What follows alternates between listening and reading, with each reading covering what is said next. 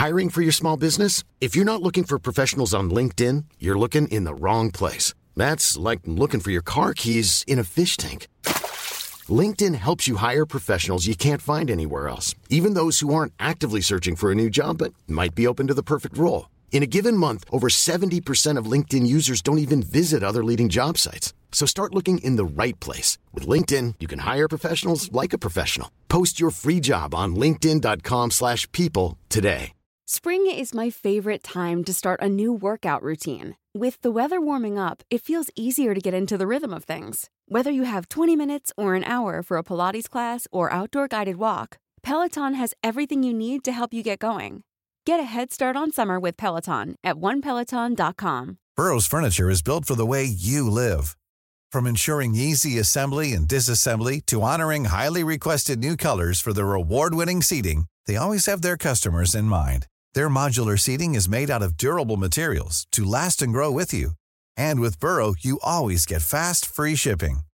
Get up to 60% off during Burrow's Memorial Day sale at burrow.com/ACAST.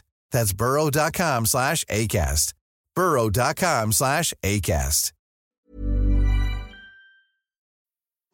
Girl, real talk.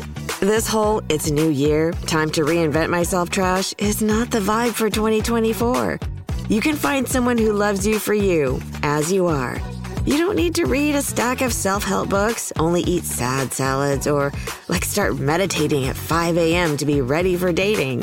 So yeah, my advice is to download Bumble and find someone who embraces you the way you are right now. Let me know how it goes. Say goodbye to your credit card rewards. Big box retailers, led by Walmart and Target, are pushing for a bill in Congress to take away your hard-earned cash back and travel points to line their pockets. Senate Bill 1838 would enact harmful credit card routing mandates that would end credit card rewards as we know it. If you love your credit card rewards, visit handsoffmyrewards.com and tell them to oppose credit card routing legislation paid for by the Electronic Payments Coalition. As you know, if you are a politician, if you do anything in your life that even slightly smacks of anything distasteful or anything sort of strange, anything that you could possibly do that would separate you in some interesting way, that you would never be able to have that. And I had to make a choice where I was I actually want to live the life I want to live, and I don't want to be hiding any parts of this. This is all actually super important to me.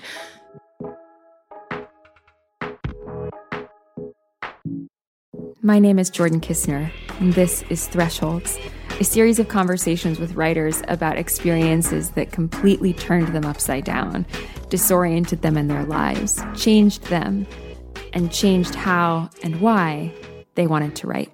Okay, Jordan here. And I want to start this week by talking about something that happened actually once we had turned off the tape recorder. To talk to this week's guest, the inimitable Carmen Machado, my producer Drew and I drove down to Philadelphia, where she lives, to talk to her in a studio near her house. And afterwards, after we'd kind of turned off the tape and packed up and gotten in the car to give her a ride home, she and I kind of kept bouncing back and forth this part of the conversation that you will hear on tape about whether we prefer writing fiction or nonfiction. She said that she vastly prefers fiction and finds writing nonfiction really uncomfortable. And I was saying, oh my God, I find writing fiction so uncomfortable. So we were going back and forth about why that is. And one reason she gave for loving to write fiction was, I'll paraphrase, she said something like, well, I really like being able to set up a series of problems, narrative or intellectual. I like to set up a bunch of problems and then solve them. I like to be able to kind of construct a world, introduce the problems, and write through them. And I kind of flippantly was like, oh my God, I couldn't possibly write fiction. I have no imagination to make new problems. I feel like there are too many problems already that I want to write about that I can't imagine making new ones, which, first of all, I fully recant, because since this conversation, all I've really wanted to do is read fiction, including Carmen's, because there is something really compelling to me about the way that fiction can construct a set of intellectual questions or problems or ideas or narrative or emotional, and then within the bounds of the world that the writer makes, find some resolution to those. There's something really satisfying about that to me right now, because the world so rarely offers that. And nonfiction, which has to kind of occupy the space of the real world, is rarely afforded that privilege either. But also, I've been thinking about it, and I think I was being disingenuous when I said, oh man, I don't want to make up new problems. But also in nonfiction, often writers write out of an attempt to kind of set up some parameters around a problem, to confine it or define it in such a way that then the problem can be soluble. And that's actually an impulse in nonfiction that you can really, really see in Carmen's most recent book, which is a memoir of a relationship that she went through that eventually became an abusive relationship. And it's her attempt to excavate and investigate what was happening in the space of that relationship. And this conversation is the first one, really the first and only we had in this set of interviews, where the writer wanted to come in and talk about writing itself as a threshold. So I had imagined we might talk a little bit about the content of the memoir, and really Carmen described her threshold as the experience of trying to write the book and really trying to survive writing the book, which is something I feel like a lot of writers would relate to. I certainly did, because often writing a book feels like an insoluble problem, feels like trying to get something out of yourself that isn't maybe gettable. And that's the subject of our conversation for today, among many other things. And with that, I give you Carmen Maria Machado.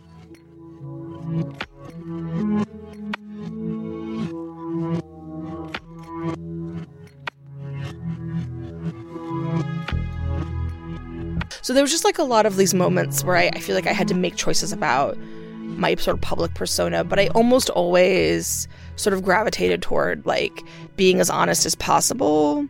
Like I had to be like, okay, like this does make me worry about like, I don't know, my future on like say academia. Because at the time I actually was like very interested. I mean, now I do teach, but I'm not as interested in like academia as like a sort of end career goal. But that was for a long time something I wanted to think about. And so I was like, oh, like I actually have to make a decision like that. I have to think about that. But then deciding, well, I do really, really want that to be like part of my life. And it seems important. And it seems like hiding it just seems unnecessary. And then I feel like that also sort of extends, to like sort of move into the present. Like I feel like that extended into the memoir. So like the choice, and I'd written nonfiction before and I'd talked, so it isn't as if the first time I'd ever like written any nonfiction. But, at some point it was really important to me. It's like I hate the expression like live out loud. Like I feel like it's so, but I feel like it was really important to me to be like, okay, like it is super scary and really just, to like do this, and this, to like write about this thing really openly, to write about myself in nonfiction, to write about sex that I had, to write about desire, to write about my own, like, the worst parts of that experience, the worst thing that's ever happened to me, and write about it in nonfiction, like not sort of under the guise of, like a fictional shell, or that, that way that like fiction has that sort of like lubricating effect where it's like, oh, it's kind of, you're like, is it real? It's like, well, it could be kind of whatever, but like with this, it's like, okay, I have to make decisions about like, Well, and with fiction, you're not going to be asked to answer for it in the terms of your own life. You might be, but you can give whatever answer you want. I think people will ask you. People are like obviously like very interested when you write fiction. Everyone wants to know, like, did this really happen to you? It's funny because for my first book, my story, The Resident, which is by far the least autobiographical story in that entire collection, like it's only relevant to me in that like it's set in the Poconos, which is a place I used to go camping as a Girl Scout. I was a Girl Scout and I'd been to an artist residency.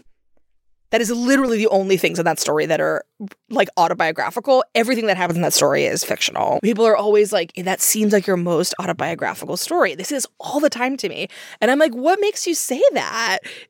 I guess it just seems really real, which is great. But no. Like everything that happens to that character, completely made up, completely invented. And people do seem really fixated on that question. But with fiction, you can give any answer you want. Like, even if somebody was like, your story Mothers, which is like very autobiographical, like they could say like, is that real? And I could be like, no, it's fiction. I made it up. It's fiction. Like you can't push any harder than that. I can just say it's fiction. With nonfiction, all of that goes away, right? And you no longer have this protective layer. You protect it insofar as you can decide to answer or not answer questions. And that's about it, and either way, the book still exists. So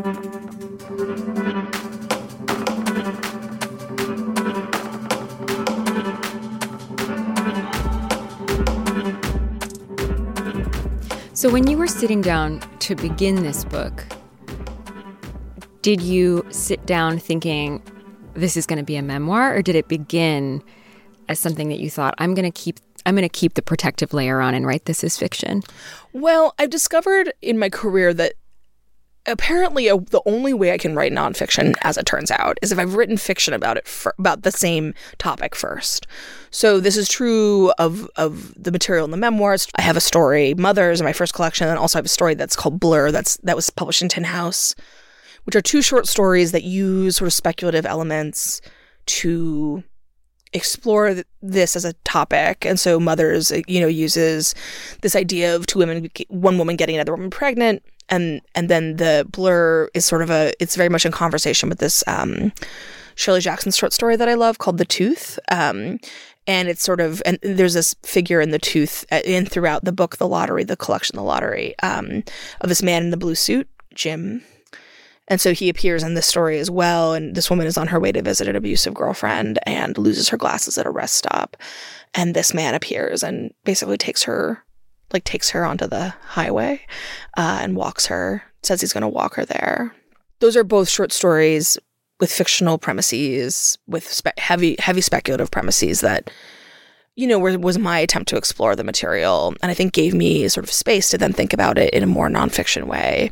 I've also done this with writing about fatness, so I wasn't able to write my essay, The Trash Heap Has Spoken, until I wrote the story 8 Bites, in my first collection, because 8 Bites to me was my attempt to, I think, put language to a lot of questions that I had about, or not questions, but a lot of sort of interrogation of my own emotional state around the fat body and around sort of discussions that we have about the fat body and families and mothers and daughters and all these terrible questions. And so that became actually a sort of avenue for me to then write this nonfiction essay, which I'd been trying to write for a long time, but had simply never taken. And whenever I would go to write it, it would feel preachy and it would feel like I wasn't saying anything new, and I would write it and be like, ugh. But then once I'd written fiction, it opened up this whole new space for me.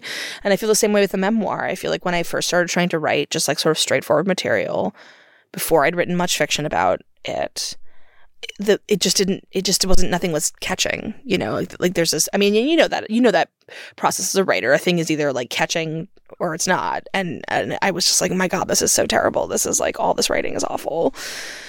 And it was it really helps to have fiction as a space to sort of have that freedom and then engage in the narrowing of the rules, and then also the emotional sort of nakedness that's required, or the sort of the nakedness of the essay, which is you can't hide behind fiction. Was there a moment when you kind of realized what you were doing, that you were writing this memoir that was nonfiction, that was going to have your name on it, that was going to be all of this, and that everyone was going to read it? I mean, yeah. I sold a really early draft, and I feel I didn't fully understand what I was doing. I mean, it's so weird because my first book took, 8 months to sell. And it was this agonizing period of my life, and waiting and waiting and waiting. And then the memoir, I sold it in 3 days because Grey Wolf bought it. And so they were do you have another book? I was I do this very, very weird, very skeletal draft of this strange thing I'm working on. And then they bought it. And it happened so quickly that I sort of just oh, okay. It was just I don't even know how to explain it. It was such a weird process. And I was it could not have been more different than the first book. And so I felt very sort of a little bit it was not even, it wasn't real. And then I didn't work on it because I sold it right before Her Body and Other Parties came out. And so then I went on tour for Her Body and Other Parties, and I didn't think about the memoir or talk about the memoir for a year and a half. And then when I returned to sort of real life, and then I went to several residencies in a row. And I sat down with the book, the skeletal thing that I'd written, and realized I had to add all this material to it, and just got very overwhelmed. And I was doing research and I was writing, and I kept having these really strange sort of moments of where I would suddenly kind of come to and be what am I doing? Like, yeah, like, what am I doing? This is so stupid. And I kept thinking, like, okay, real talk. If you stopped doing this book, if you were like, I can't do this, what does that look like? And I was like, well, I have to give the money back, first of all, which that would suck because I spent what I had. And then the book wouldn't exist, which would be hard. But also then you wouldn't have finished it. But I was like, the money thing is really big. It's not it wasn't like it was a huge piece of money, but it was more money than I had. And I was like, and I don't want to disappoint. I know there was that worry of like disappointing. But I feel like I had many moments where I was sort of like, I can't do this. I can't do this. I can't do this. Yeah, it was a horrible summer. I mean, it was like really, really bad. And I was in New Mexico. I was like at this residency trying to finish this stupid thing. And yeah, I kept thinking like, I can't believe, and also feeling like it wasn't real. Like it wasn't real. It wasn't happening. It was such a mess. It didn't feel like a book. Like it felt like this kind of random amalgamation of thoughts, even though I was going through many stages of edits with my editor and I was writing a whole lot and, like it was real, but I didn't feel real. I mean, I feel like I didn't even feel real until I like printed it out at the end of like that year in like December. I like printed out like the whole thing, just like I was at Bard College. I like used the Bard like English department printer and printed out like this 280 page book or whatever it ended up being on the manuscript pages. And I was like, oh, it's actually a physical thing. It's like a real physical thing. Did you ever actually almost stop? Oh yeah, many times. I mean, I really thought I wouldn't be able to, I didn't think I was going to like survive the process. I mean, I was in a very, very dark place. And so it's in New Mexico, and then I went to Bard in like September. So I just like, yeah, it was like 3 months in New Mexico and then 3 months in. What does feeling you might not survive the process mean? Like that I would hurt myself in some way, or that like I was sort of not, that like I was just not, and like not, I don't mean, it sounds so dramatic to say that, but I mean, I really was like, I don't know. So I feel like the weirdest thing about writing that book was that I kept thinking about how I kept worrying that I was not up for the task of it was sort of part of the problem. And that was both the emotional task of the book, but also like, I feel like I had actually cut off a very, like, more, I had just bitten off more than I could chew, because it was like, it required a kind of like academic and as I've mentioned, I mean, I did, which I don't possess. I'm not an academic. I'm not a historian. I'm not a researcher. Like, nothing that in my entire career or experience of any kind had prepared me for working on a book like that and doing that research. And so I worried I wasn't up to the task sort of physically. And then I worried that I wasn't emotional or like intellectually. And then I worried I wasn't emotionally up for the task because I was a mess. I was an absolute mess. I mean, I would just cry for hours, or I would like just lie down, and there was some other stuff going on too, but I was really just uncertain. And I kept having these realizations, like, you are way more fucked up about this than you thought you were. Like, you thought this was going to be like a slightly unpleasant task, and this is like destroying you on like a cellular level, and like you are way more fucked up about this than you realized. And then I was like, oh my gosh, should I be reading this book right now? Like, why am I? Because I feel like this question of like, when are you ready to write about an emotional experience is like a really interesting one. And I mean, one people have been asking me about, obviously nonstop on this tour. And for me, part of it is like, well, at some point you're like progressing through an emotional state and like you're not really ready to write about it yet. But then at some point it's like, well, your relationship with the material is like a little more fixed, or it's moving slower. And so you are able to say things like, okay, like I'm ready to like sort of begin to try to analyze this, but I really was like, as I was doing it, I was like, this is just way worse than I thought it would be. And this is harder. And it was hard to write about the good stuff. I mean, it's hard to write the bad stuff, obviously, but it was way harder to be like, what was it like? Actually, I did an interview literally this morning, and the reviewer was like, I was really surprised by how sexy this book was. And I was like there were sexy parts. And I was like, yeah, I know. That fucked up no one more than me. It's like, right. I had to like think very hot sex between you and this person. Yeah, and it's like having to like go back and think like, okay, what was it like to be turned on at that moment? What was it like to be happy? What was it like to feel good and feel safe and feel content? And like, it's easy to, because like, writing with bad stuff, it's like, well, it's bad and I know it's bad. And so it's like writing about it. It's like just recounting it as I remember. But to do the other stuff, you have to like access like a past frame of mind that's like gone, like I don't think back and think of it as particularly sexy, but like it was at the time. I mean, there's, and so like there was something really, really difficult about it. And I just felt like I was peeling off my skin like one sliver at a time. I mean, it was agonizing.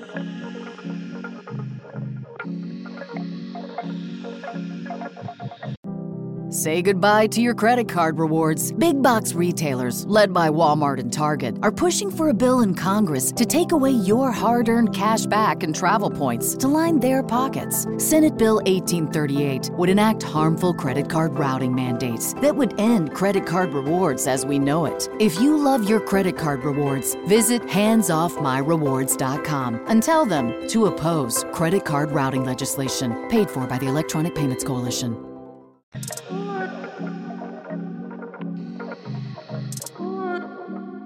I guess I'm wondering if there is like a day in particular that you remember, or writing one particular scene or vignette in the book where you were like, it was the nadir, or it was the, and maybe not, like maybe there's not one, but I'm curious if I've talked to other friends who are writing books and they're trying to go back and relitigate in their mind something that has traumatized them or fucked them up in some way. And there's like one particular day that they remember about that process, or one particular scene. I don't know if there's like one moment, like there are sort of parts of the book that I think are really intense. It's funny, is one of the most intense part of the books I actually had written before, like the scene, the driving scene. I had written that in an essay that I had published like a few years back, and it was the first time that I'd written it at any length about anything that had happened with my ex. And it was really hard to write it, and it was good to sort of be able to like go take it and I had to modify it for the memoir in the sense that it, obviously it was structured a little differently because it was coming in a bigger book and not as half of an essay. But I don't know. And I feel like it's a surprisingly intense scene, considering there are like way worse, like there's worse stuff that happens, but it was nice to be able to just like deliver that into my mail, which is, I guess, an answer to your question. I was like, to be able to deliver it into the book, more or less intact. I didn't have to like write it. You were at Wurlitzer?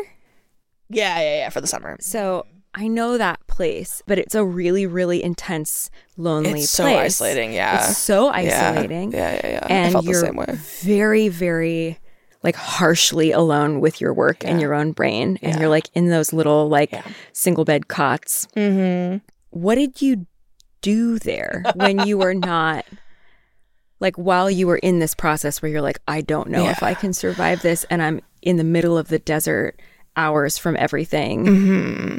And it's just me in my room. So that it was hard because what I've realized since then, and this feels like such a sort of weird thing to say, like very entitled or something, but I really do need residencies that feed me and that have social space. Because I feel like when I was working at like Yaddo, like I was working on mostly the collection, but I did work on this memoir at Yaddo, which it was in 2016. And I do remember, like, as intense as it got, I could then at like 6 o'clock or whatever, like put on fresh clothes and go to dinner and just see another human being. Yeah, see another human being, like talk, socialize, eat. And at Wurlitzer, it was really hard because I wasn't eating, and I was eating, but I was cooking for myself. But cooking was so hard because I was so exhausted from the whole process that I would just like eat like cracker. I did cook a little, but I also, which I normally I cook a lot at home, but I was just like so wiped out, and the idea of making a meal was so completely like unthinkable to me that I just sort of skittered right past it, and I just like ate weird foods. And then I was really alone. I would take walks around town. I read a lot of graphic novels because my brain was too fried. It was like I was doing all this research and all this like nonfiction reading, and the idea of reading like a regular novel was like just fucking unthinkable to me. Like I was so tired, and so I just read like a ton of graphic novels because I felt like I could move through them more quickly. And I really, I watched a lot of Bar Rescue. What's that? Oh my God. It's like the most ridiculous. It's basically like Kitchen Nightmares, but with bars. So it's just like, my bar is falling apart, help. And this very, very tall man who's got a really angry voice has a lot of feelings about your bar and how your bar is failing, and he comes and yells at you. And then they sort of process this narrative. There's like this narrative about, like Kitchen Nightmares, it's often about like failed sons and fathers and brothers. It's like a lot of men fucking up and all these poor women being like, I just want to make a living. My husband doesn't know how to cook, but he insists on running a restaurant or whatever, Anyway, I find it very soothing, very formulaic, and I watched like 8 seasons of it or something. Like, there's a lot of that show.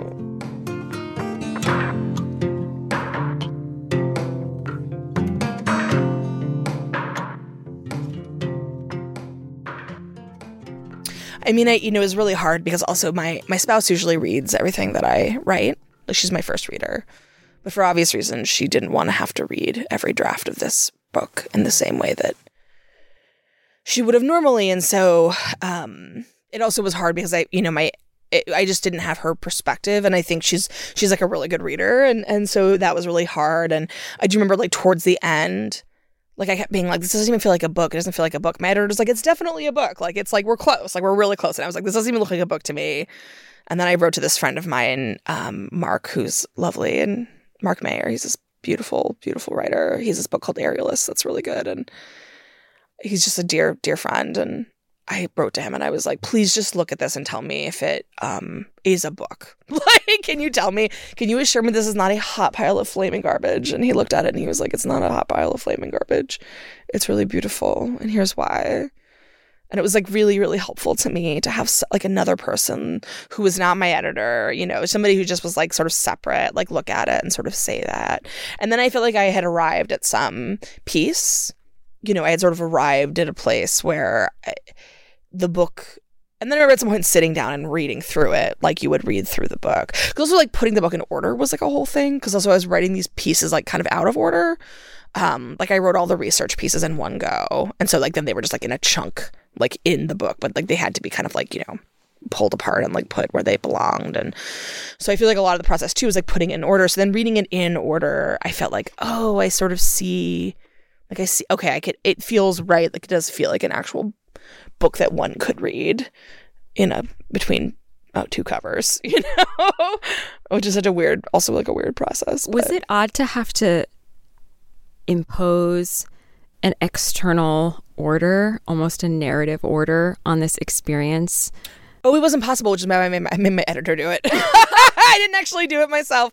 Yeah, I tried. I really tried. And I was so hysterical by the end of the process, like crying, like just like, I can't do this. I can't make my brain. My brain was not working. Like I was really like I was just felt completely wrung out, like emotionally, intellectually.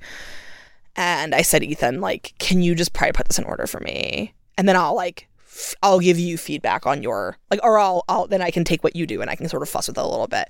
And he was like, of course. He's like, absolutely. He's like, I don't want to step on your toes, but of course, if you want me to do it, I'll do it. That's a part of my job. And so he like, I was using Scrivener for it because I had the moving like all these little moving pieces, and he downloaded Scrivener and then used my Scrivener draft so he could move things around. And he like texted me and he was like, it's like playing a video game. I was like, it's like how like playing a video game, isn't it?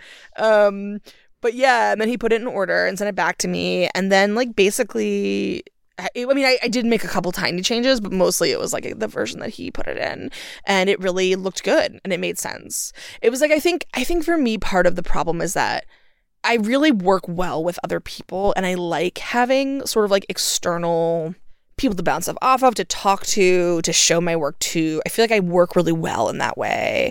And when I'm just, at least with this sort of book, and when I was left to my own devices, I was a mess, Like it feels like that whole summer and fall didn't even happen, Like it just really does feel like like people are like, and I was just gone. I was away from my spouse. I was out of my house for 6 months. Like I was just gone, which is like really weird. It's a really weird. It's weird to think about it, and it's weird this book exists. And sometimes I look at it and I feel like I don't, and I have a very ambivalent relationship with it I feel like it's like a child I don't quite like. I don't really know what to do with that either.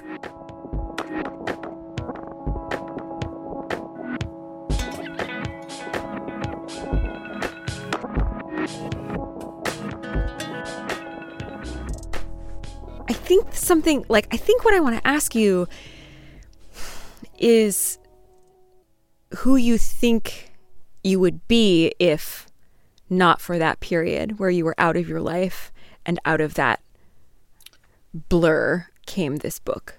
You were clearly moved to write this book. And then the process of writing the book was so excruciating. I didn't think being moved to write the book is actually the right way to describe it. I think I had to pass the book like a kidney stone. You know, I think I had to get it out of my system. I had to get it out of my own way because I had other things I wanted to do. And it felt like this book, because my first book, I had started it before my ex and I started dating. But this book was the first book that was sort of born like in a world where that was my entire reality. And I think that I needed to get it out of my own way. And so it's like trying to imagine, like, it's not as if I like got an inspiration one day. I was like, I think I'll write that book. Like, it's like, I feel like it feels inevitable. It feels as seared into my timeline as like any other fact about me, you know? But I do imagine, I imagine a world like maybe where like I said to my spouse, I had to write this book, and she was like, I don't think you should sell that book right now. Like, I'm trying to imagine like a version of the world where like I just made the decision not to work on it for whatever reason, or I didn't, you know. And I don't know. I think I'd probably be a little healthier, to be quite honest. I think I would be a little happier. I would have, who knows what I would have written over those 6 months. I had those residencies already lined up. So it's like, and I had all these plans. I thought I was going to finish the memoir really quickly and then I could like work on something else. And I had all these plans. I didn't do anything else. So I don't know. I guess I sort of feel like, yeah, the me that didn't write this book, I don't know. She's probably a lot happier, a lot healthier. Because the thing about books too is it goes on and on. You know, it's not just it's like writing the book, which took forever, and now touring the book, so having to talk about it, and in a way, it's like, you know, I get emails about it every day, literally every day. I get emails from strangers, messages on Instagram, all kinds. I get like 5 a day easily. And sometimes it's just people saying like, thanks for writing. Sometimes people being like, here's all the stuff that happened to me. You know what I mean? Like, which is like fine, but also I feel like in a way it's like, and I feel like I've had this hesitation that I had, which is like, you know, when you write about trauma, there's this worry, I think, that it'll like mark you as like the writer who did the X thing, right? And like, I hope for the rest of my career, people aren't like, oh yeah, that's that bitch who wrote that book about queer domestic violence, like, you know. So that makes me nervous, you know, but because I just want to write fiction again, and yeah, I don't know. So I don't know like what that looks like. I don't know what she would look like, except she'd probably be a little better. And now, like what you've just described is that it doesn't feel over, even though you made it through that really intense, horrifying crush of having to write the book. The process is still sort of happening because It's still showing up in your inbox and you still have to account for it all the time. But I'm wondering if you can see or imagine or predict what it will feel like once it's passed, like what you might get to do. I imagine it'll be nice to not have to talk about it anymore. I look forward to like, I just look forward to returning to fiction and being able to like make what I want to make, you know, and I just find fiction so much more pleasurable to write. And I look forward to that being the thing people want to talk to me about and they want to ask me.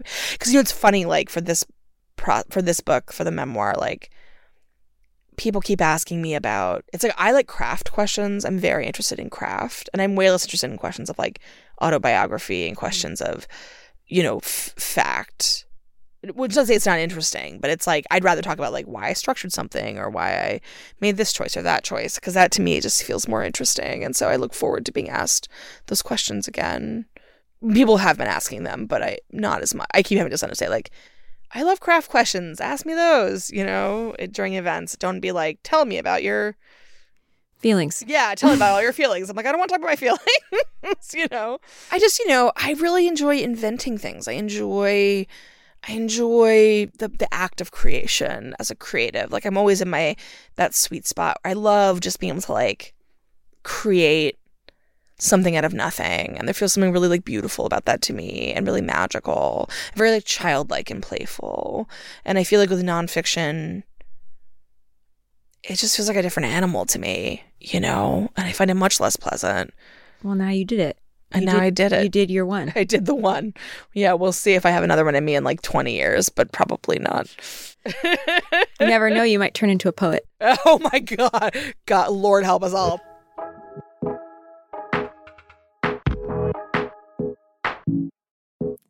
Thresholds is a production of LitHub Radio. We're produced by Drew Broussard and Justin Alvarez. Music by Laura Faye Oshavud of Arthur Moon. Our art is by Kirsten Huber, and special thanks to Farrar, Straus, and Giroux. I'm Jordan Kistner. You can find me on Twitter and Instagram at jordan.kistner.